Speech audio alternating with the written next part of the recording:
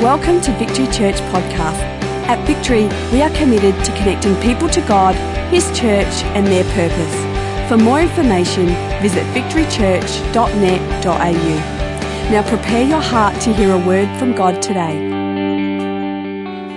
Awesome. Who would agree with this statement? The world's going mad. Well, the world's gone mad. There's so many crazy things that are happening. We see in Dallas more recently, just out of control. There's fear of terrorism all over the world these days. No one feels safe. Even in Australia, things are unsettled. We don't even have a government. I don't know, do we have a government yet?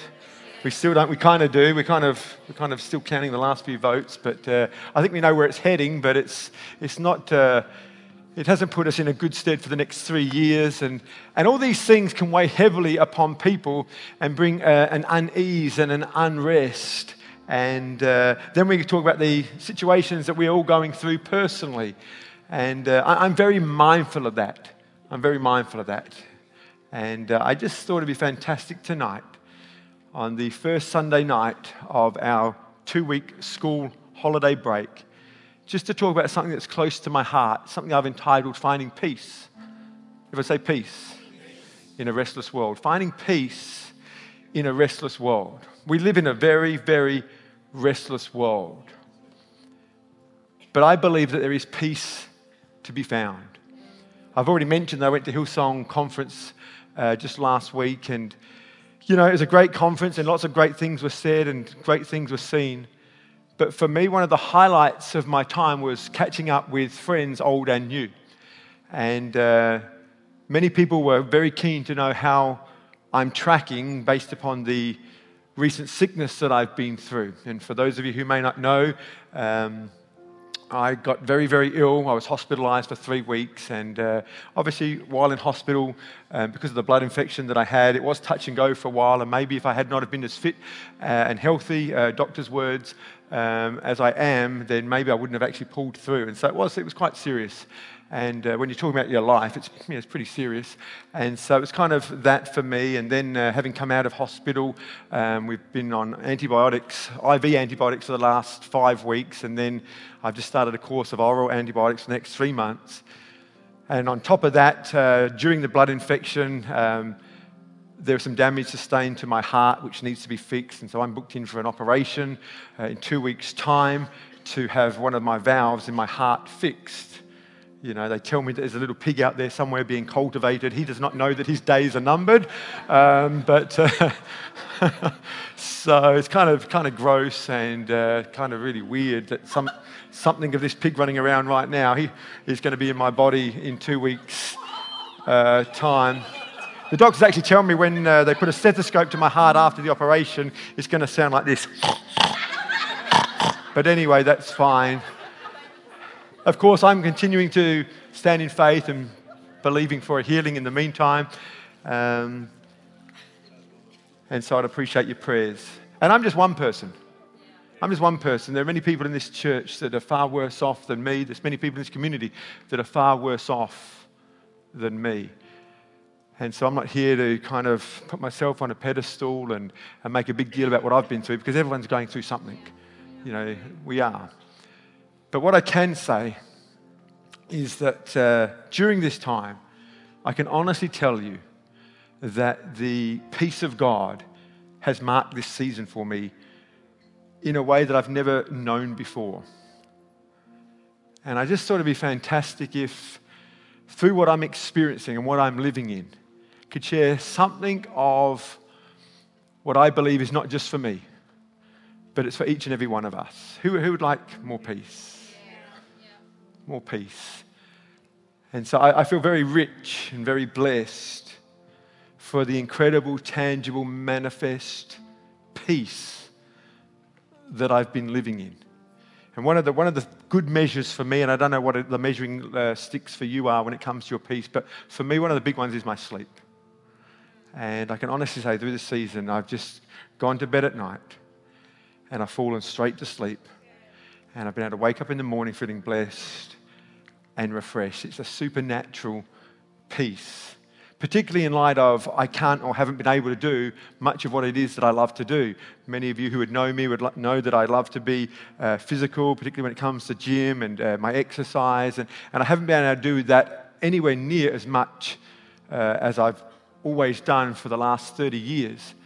But even in the midst of not being able to do what I love doing, there's been incredible ease and an incredible peace. And I'm not saying that to draw attention to myself. I'm trying to say that to point you to the one who gave me that peace, who gives me that peace, and will continue to give me that peace into the future. In actual fact, it's a peace that the world does not understand. The medical profession have not really grasped the peace that I'm living in. They actually think I'm living in denial. It's amazing how the things of God and the things of the world can seem very similar at first glance.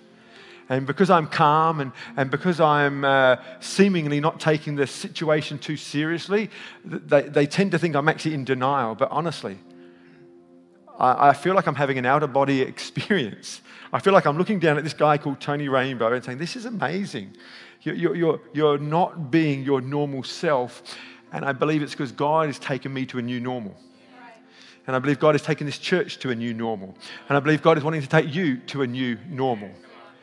We see that throughout church history. There is new normals for the church. In Acts chapter 8, there was a new normal that took place for the church. Up until Acts chapter 8, God was doing a great thing, but he was only doing a great thing in Jerusalem because the apostles and all the disciples and all the believers and all those that had come to Christ never went beyond their borders. And the message was always more than just for Jerusalem. And so God allowed some persecution to take place. And in Acts chapter 8, people started to run for their lives and the church was scattered. And guess what? The church was back on mission. God uses all things together for the good. And from that moment in Acts chapter 8, the church never went back to its old normal. It never just congregated back in Jerusalem. The church was scattered, the church was large, and it was back on mission, and it never went back to its old normal. And I, for one, do not want to go back to my old normal. I thank God for the 22 years of this church and the different seasons that we've been through, but I do not want our church to go back to an old normal. I want us to embrace this new season we're in and build upon it and build upon it and build upon it. And I believe the foundation of that has to be a foundation of peace. And so I want to read a portion of Scripture, Mark chapter 4. In actual fact, this thought that I'm sharing tonight was inspired at our Open Heaven night last week. It's amazing how God speaks to you. I want you to know, whenever I talk about God speaking to me, don't think that I'm God's favorite. I've just learnt the voice of God, and he speaks to me in so many ways. Sometimes he speaks to me through movies. It's amazing when God wants to get your attention, and he often will use the things that you love. And so if you're doing something you love, just be ready for God to speak to you. He'll speak to me in movies. I love being in a church environment where we're singing together. I love that. And it's very often in those moments that God speaks to me. And I remember Elise was leading worship up here on last Sunday night, and she was singing a song, and I can't even remember the name of it. It was Bless the Lord, Oh My Soul. It is well, that's what it was. And there was this line that talked about the wind and waves. And straight away in the worship time, I just thought of this account where Jesus has gathered his disciples to himself and they find themselves in a precarious situation. And in Mark chapter 4, verse 35, we pick up that story. And it says, on that day, when evening came, he said to his disciples, this is Jesus speaking, let us go to the other side. Leaving the crowd behind, they took him alone, just as he was in the boat. There were also other boats with him. A furious squall came out, and the waves broke over the boat so that it was nearly swamped. Jesus was in the stern, sleeping on a cushion. Everyone say sleeping. The disciples woke him and said, "Teacher, don't you care if we drowned?" He got up, rebuked the wind and the waves. "Be quiet, be still." Then the wind died down and it was completely calm. He said to his disciples, "Why are you so afraid?" Please, when we read this, let's not just put ourselves in the pious position of Jesus himself, because we've read the end of the book and we know how this account ends up. Let's think about ourselves and imagine ourselves in the boat at that moment. I think every person to a man here would be saying the same thing, like, who are you?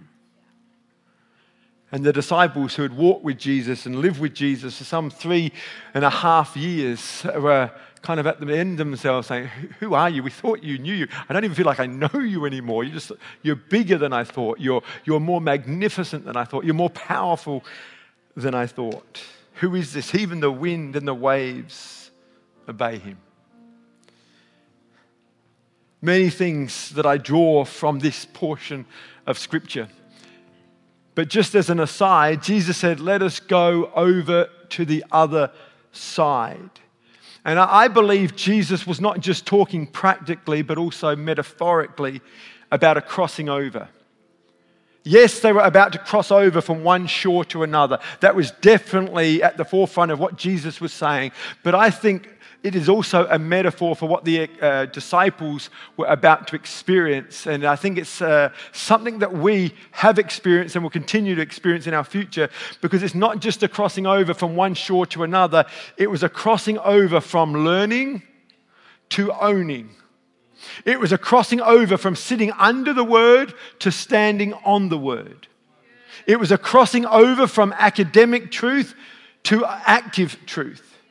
It was a crossing over from what they knew to what they actually believed. In other words, it was time to sit a test. And that test is the testing of their faith. And each and every one of us in this room is going to have a test that we have to sit. You may do well in the classroom, and that's great, but it really comes down to how well you do in the school of life. Because in the school of life, you'll face many tests. And as believers, you're going to face many tests. And it's going to have to do with the testing of our faith to see what it is that we really believe, not just what we know and give mental assent to. And so these disciples are about to go through the lesson of their life. Just before this present moment, Jesus was doing the teaching called the Sermon of the Mount. There they were just standing there or sitting down and listening to the incredible words of Jesus as he said, blessed are the poor in spirit, for they shall see God. And blessed are the hungry, for they shall be filled. And they were sitting there with their notepads like good little Christians and taking notes and getting A's for their marks. And it's all great. But we were never designed just to sit in rows. We were never designed just to sit in front of someone talking. We were meant to apply that which we have been taught. And the disciples were about to face the test of their life. Jesus was basically saying it's time to put into practice that which you've heard me talk about.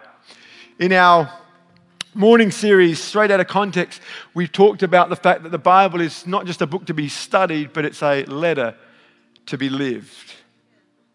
Jesus was effectively saying, I know you can handle the school of life, the school in the classroom, but can you handle the school of life and all that it throws at you? Can you handle the disasters? I mean, this is a massive natural disaster. This storm that they faced in the boat. But if you read on, and it's always good to read on, and if you read on, you'll see that they not only face this natural disaster.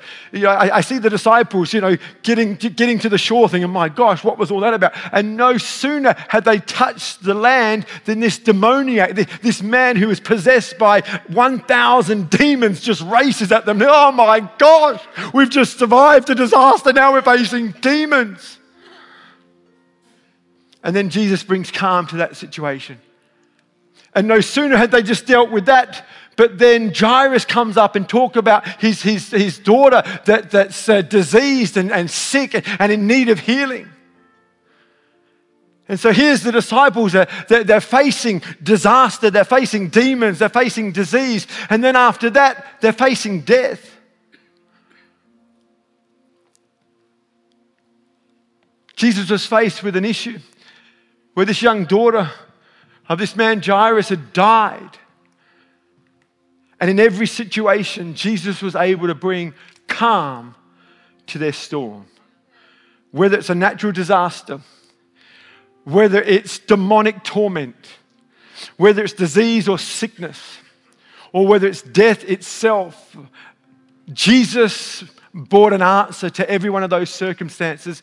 And you know what? We're not unlike the disciples or the people that lived at that time, we will face and possibly have faced or are facing many of those things in our life right now. But isn't it good to know that Jesus was able to calm the disasters, deliver the demons, heal the diseased, and raise the dead? But here's the thing I want you to get, church. Jesus not only revealed his power, but Jesus also revealed the source of his power. And if we're not careful, we can miss it.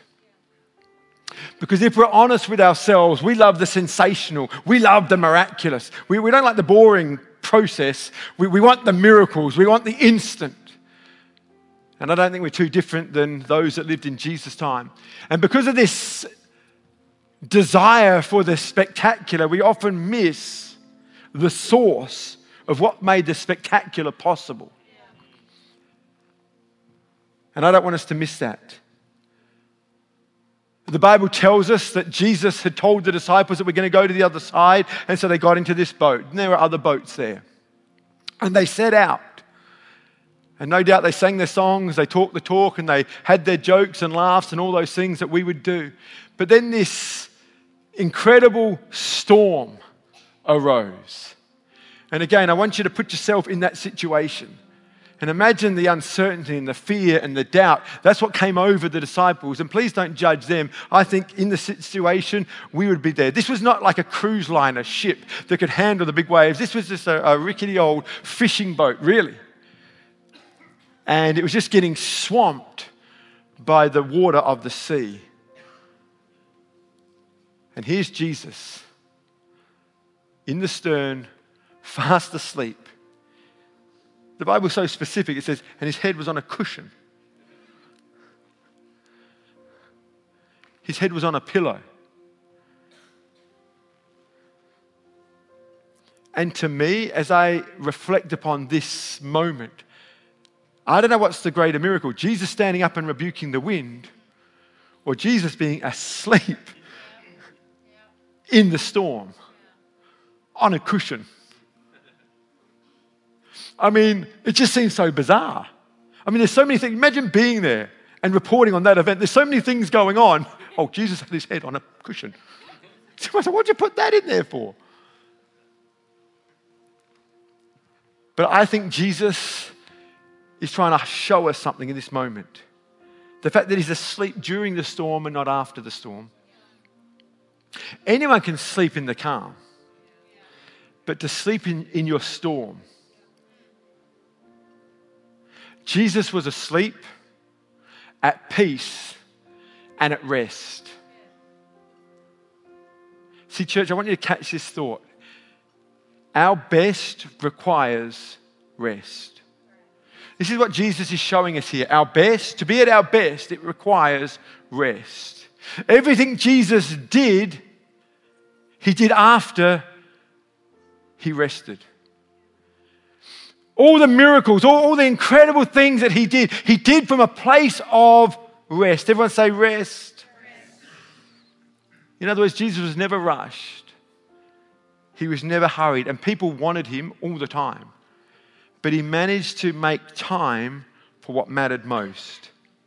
And he always operated from a place of peace. And here's the good news. He was able to bring peace because he was at peace. So you can't bring to people what you don't have yourself. And the Bible says that we are to be salt and we're to be light and we're to show people the way, but we can't give people what we don't possess ourselves. To be at our best, it requires rest. Everyone say rest one more time. The good news is Jesus came to bring this peace. He was able to bring peace because he was at peace. He was able to bring peace between God and man. He was able to bring peace between others. He was able to bring peace within ourselves. When Jesus died on the cross, he signed a peace treaty with his blood and ended the war between humanity's sin and God's holiness. Isn't that good news? In other words, sin has been defeated. And because of what Jesus Christ has done, we can have peace with God. We can have peace with one another. And we can have peace with ourselves.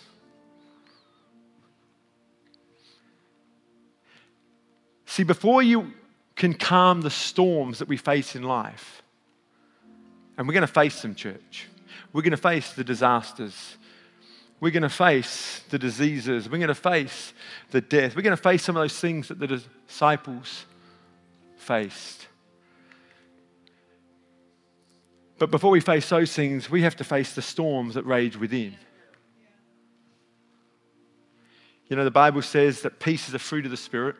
In Galatians chapter 5, verse 22, it says the fruit of the Spirit is love, joy, peace, patience, kindness, goodness, faithfulness, humility, self-control. And so it's a fruit.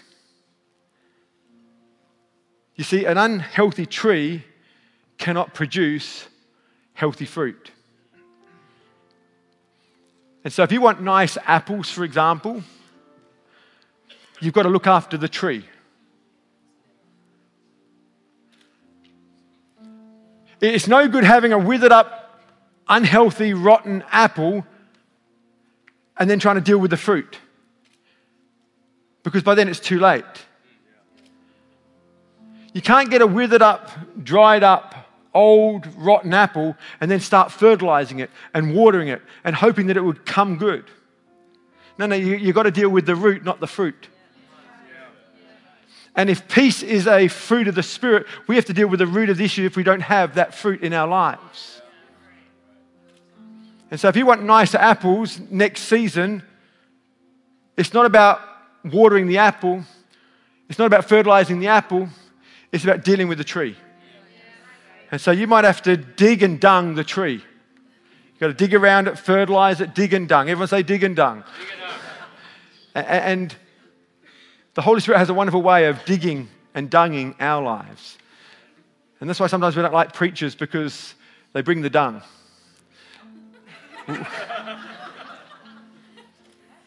And it's fertilizer that can grow us and keep us healthy so that we produce fruit. Who wants an apple? It's a nice apple. Anybody? Maddie? There you go. Beautiful.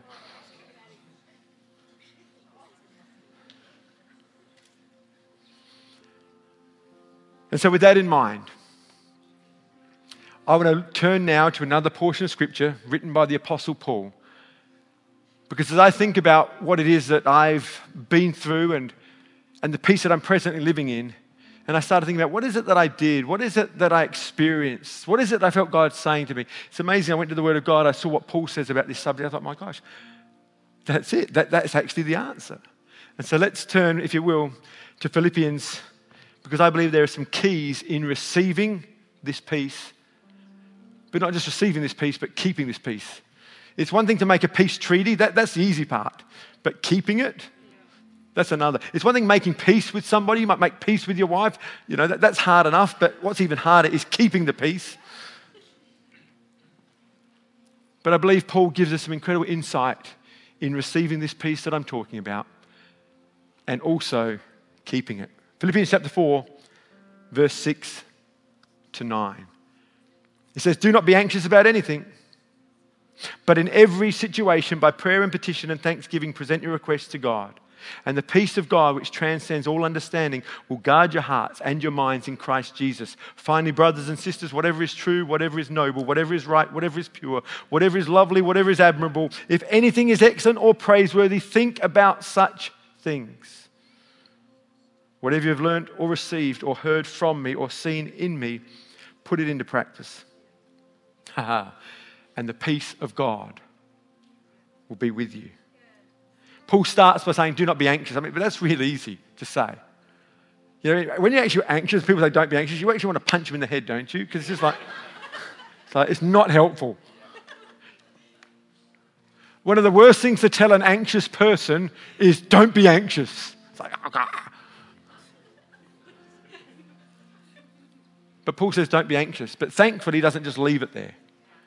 Just to tell someone not to be anxious is a little bit unfair. Paul actually goes on to give some advice how to deal with that anxiety.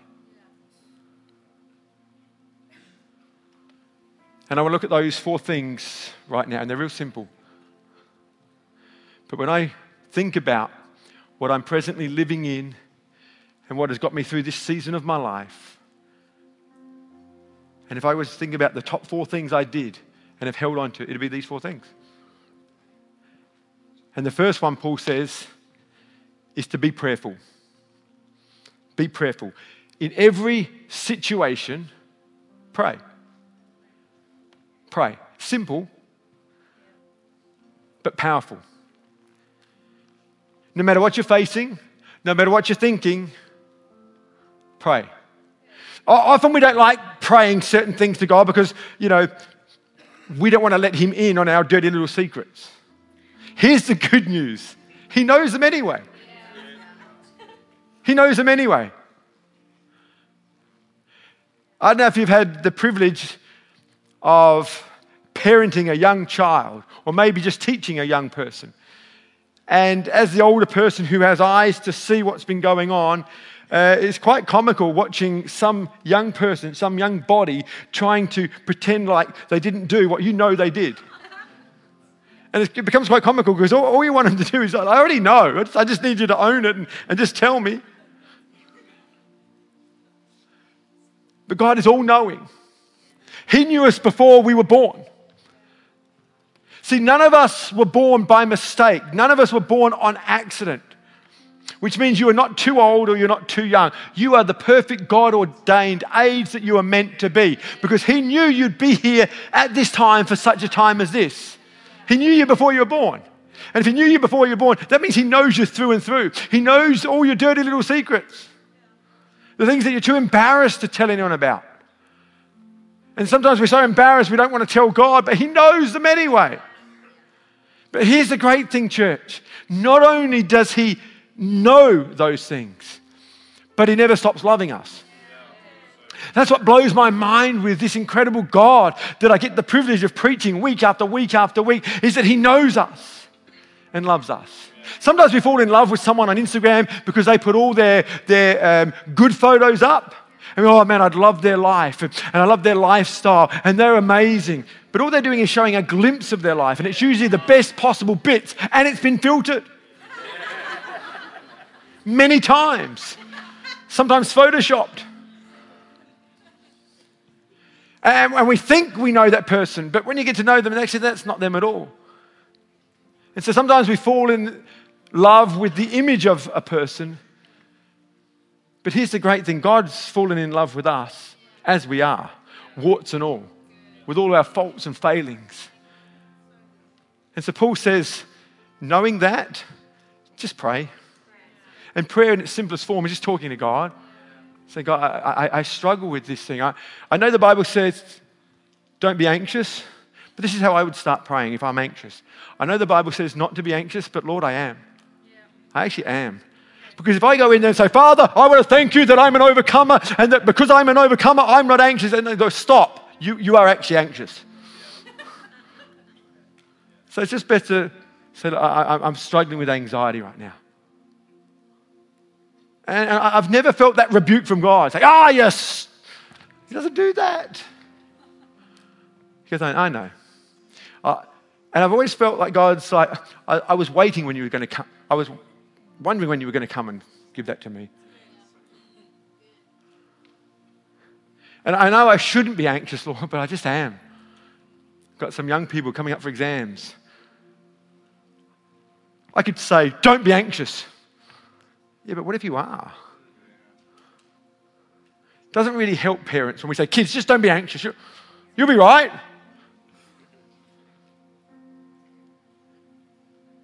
Far better as parents to get alongside your kids and say, you know what, I get it. Because every one of us have experienced anxiety. I don't care who you are. Unless you're just a brand new baby, and even then you've probably had a bit of anxiety just coming out into this world. Just like... So we all experience anxiety at different levels.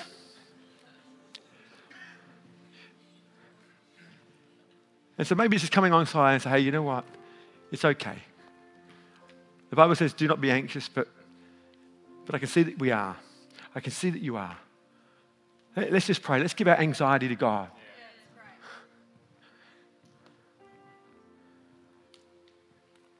To be as weak as I was in hospital and not be able to do what I would normally do, my daily reading, I wasn't well enough or strong enough to do some of that stuff, and my routines of prayer went out the window. But I felt God just say, just give me what you can.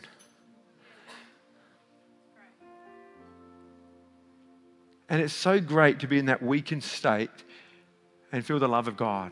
And I sense the love of God in this place right now.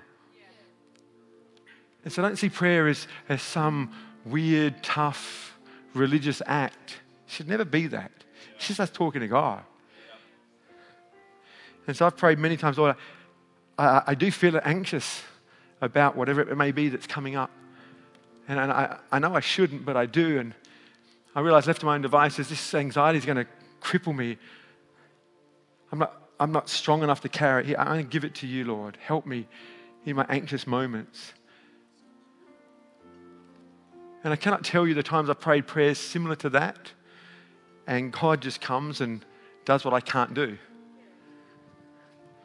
I think our prayers need to be honest, specific, full of faith, and also with some patience. Just because we've prayed doesn't mean He's going to do what you want Him to do right that moment. That's where faith and trust comes in. That's where faith and trust comes in. So honest. You know, the Bible says the truth will set you free, not a truth. It needs to be the truth. So just be honest about where you're at. Paul says, be prayerful. Secondly, he says, be thankful. Submit your prayers and requests with thanksgiving. Too many times we are full of worry and fear. And in our worried, fearsome state, we forget to count our blessings. Have you ever heard that as a saying? Just count your blessings. And I agree with that. We need to count our blessings. There was one moment that I had the opportunity to get outside of the hospital. I've been in hospital for about 2 weeks. I hadn't actually been outside. And it was a Saturday morning, and the nurses gave me the permission to leave the hospital. It was probably the first time I really felt like I could. And in a weakened state, I had a wheelchair given to me. And so here I was in a weakened state. I was in a wheelchair, which is not my preferred state to be outside. Understatement. But I never forget, as my wife was pushing me in this wheelchair and my kids were in front of me and I was holding my pack of Uno cards because I was going to go to a cafe to play Uno, which is a little bit of a rainbow tradition. Wherever we go, we bring out the Uno cards while we're waiting for lunches or coffees or whatever. So just help keep our kids quiet when they were younger. So we just thought if it worked then, it might work now. Just keep quiet.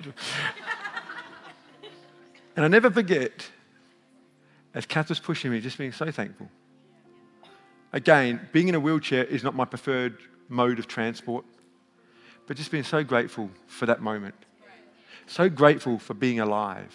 So grateful for being able to see my family again. So grateful for the opportunity to play Uno, a silly little card game. I got to play Uno again. And I just remember being overwhelmed with things that were so small, but just being grateful nonetheless. And I want to say, in your most painful day, on your most hurtful day, there's always something to give God thanks for. There's always something. And if you can't think of anything, it just means you're not thinking hard enough.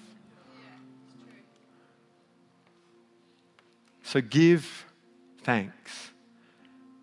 The Bible says it this way: enter His courts with misery. No, it says with thanksgiving. Be thankful. Be thankful.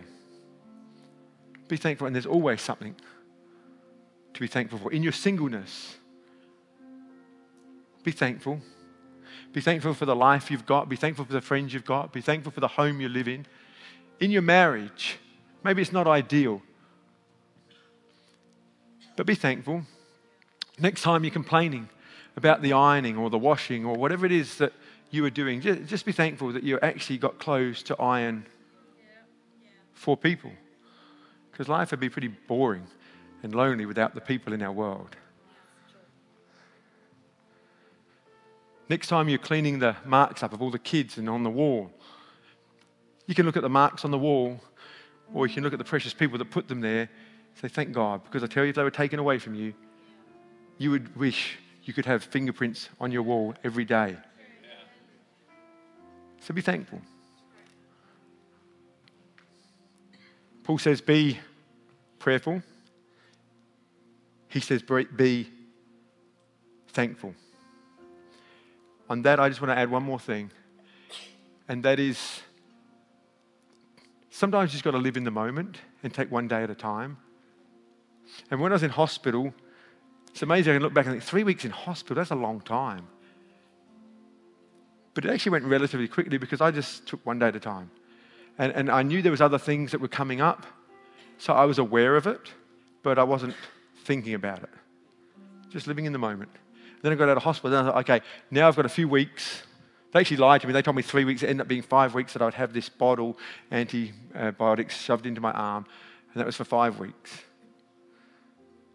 And I thought, okay, this is the next season. We're out of hospital. Now it's next 5 weeks, it's just this. I've got to sleep with this little bottle. I've got to take this little bottle everywhere I go. I called him Baxter.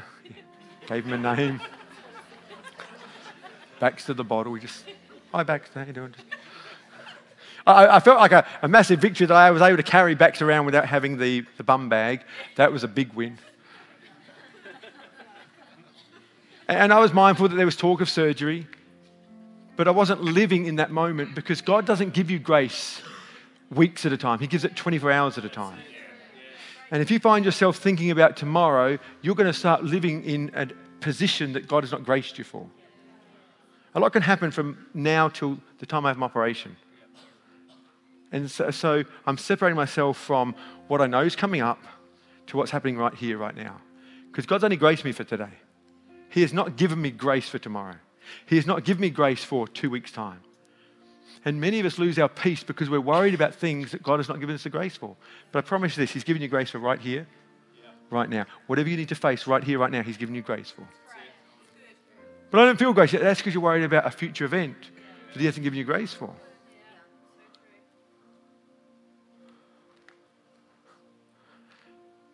Be prayerful, be thankful. Number three, be positive. Be positive. It's actually my blood type. It's in my blood to be positive. Do you know that? Any B positives out there? There we go. Any O negatives? O negative. God can redeem your blood type. It's okay. It's fine. Paul says, whatever is excellent, whatever is praiseworthy, think about such things. Often we dwell on the negative things. We see the glass as half empty or half full. We kind of but it's empty. It's also got something in it. We've got to hold on to the positive. There's always a silver lining, even in the darkest day. And in order to hold on to the positive things, sometimes we've got to silence the negative thoughts. Jesus said when He spoke over the storm, He said He rebuked the storm. But in different translations, we see Jesus saying, silence. And sometimes you've got to silence those negative thoughts and hold on to the positive ones. And there's always good things happening. There's always great things happening in our lives. I remember one day in hospital at my worst, because all the doctors were coming in. And it wasn't just one thing. It was just like I had the best medicos coming in, the best surgeons in their field just saying, it could be this, it could be this, it could be this. So it wasn't like I was just dealing, with one thing. But every expert came in, and so the neurologist came in, and by the time they'd finished, I thought I had motor neurons disease. And then the cardiologist came in, I thought I'm having a heart attack. And so I'm dealing with this all at the same time. And there was one time I thought I was having a heart attack, I thought I had cancer, and I thought I had motor neurons disease, and I just left with all this, and then they left. And I remember these voices just screaming at me. And even in my weakened state, just having to say, silence. It's enough. It's enough. Then hold on to the good. Got to hold on to the good. You know what? I wouldn't wish what I've been through on anybody. And personally, I don't want to have to go through it again. But I can honestly say I'm glad I went through it. Because of the incredible things that have happened in my life, in our marriage, in our family, when I think about what's happened in our staff and our core team, when I think about what's happening in the church, honestly, I think God has used this situation to do something that could not have been done any other way. And for that, I'm incredibly grateful. And so when people say to me, I'm sorry I had to go through it, I appreciate the sentiment behind that, but actually, don't feel sorry for me. I feel so incredibly blessed that I could go through it because so many great things have happened. And I know if we would stop and think, I could take every one of you personally on a journey to show you how blessed you really are and how many great things, but you've got to silence those voices, those negative thoughts, because they come like waves. And that's why I love getting together in the church. And in just a moment, we're just going to sing and worship together. And my last point as the band come up is this: be obedient.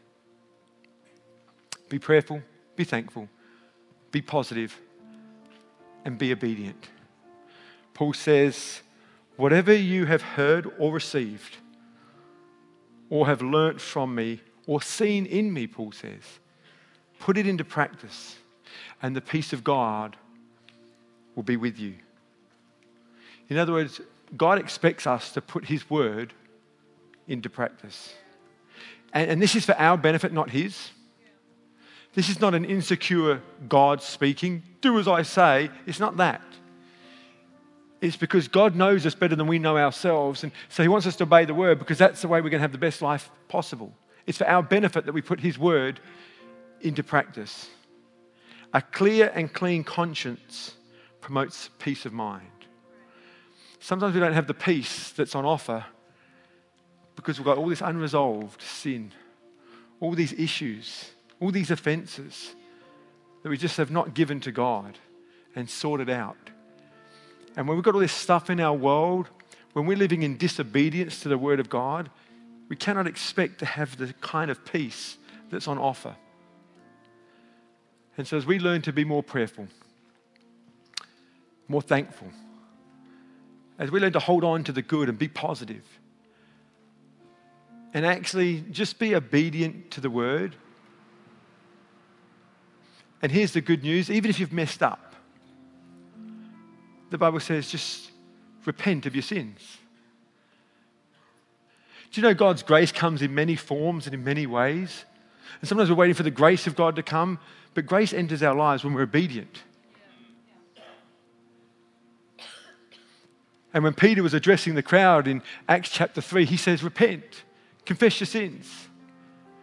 He says, so that seasons of refreshing might come, so that the grace of God can enter your life. You know, when we confess our sins to God or to one another, it opens a doorway to the grace of God coming in. And when the grace of God enters our life, guess what? Peace is the fruit. Peace is the result. We talk about the grace. I want more grace. I want more grace. Well, you know what? Grace comes in many forms. Sometimes the grace of God comes in the form of a faithful friend who's willing to speak the truth in love to me and address me on an issue in my life. It's like God's grace to me. We see it as someone's picking on me. Who do you think you are? Saying, no, that's actually God's grace. I want more of God's grace. And He brings someone into your life and speaks into your life. Oh, get away from me. No, that's God's grace. Having the right people in your world, speaking the right things into your life, that's God's grace.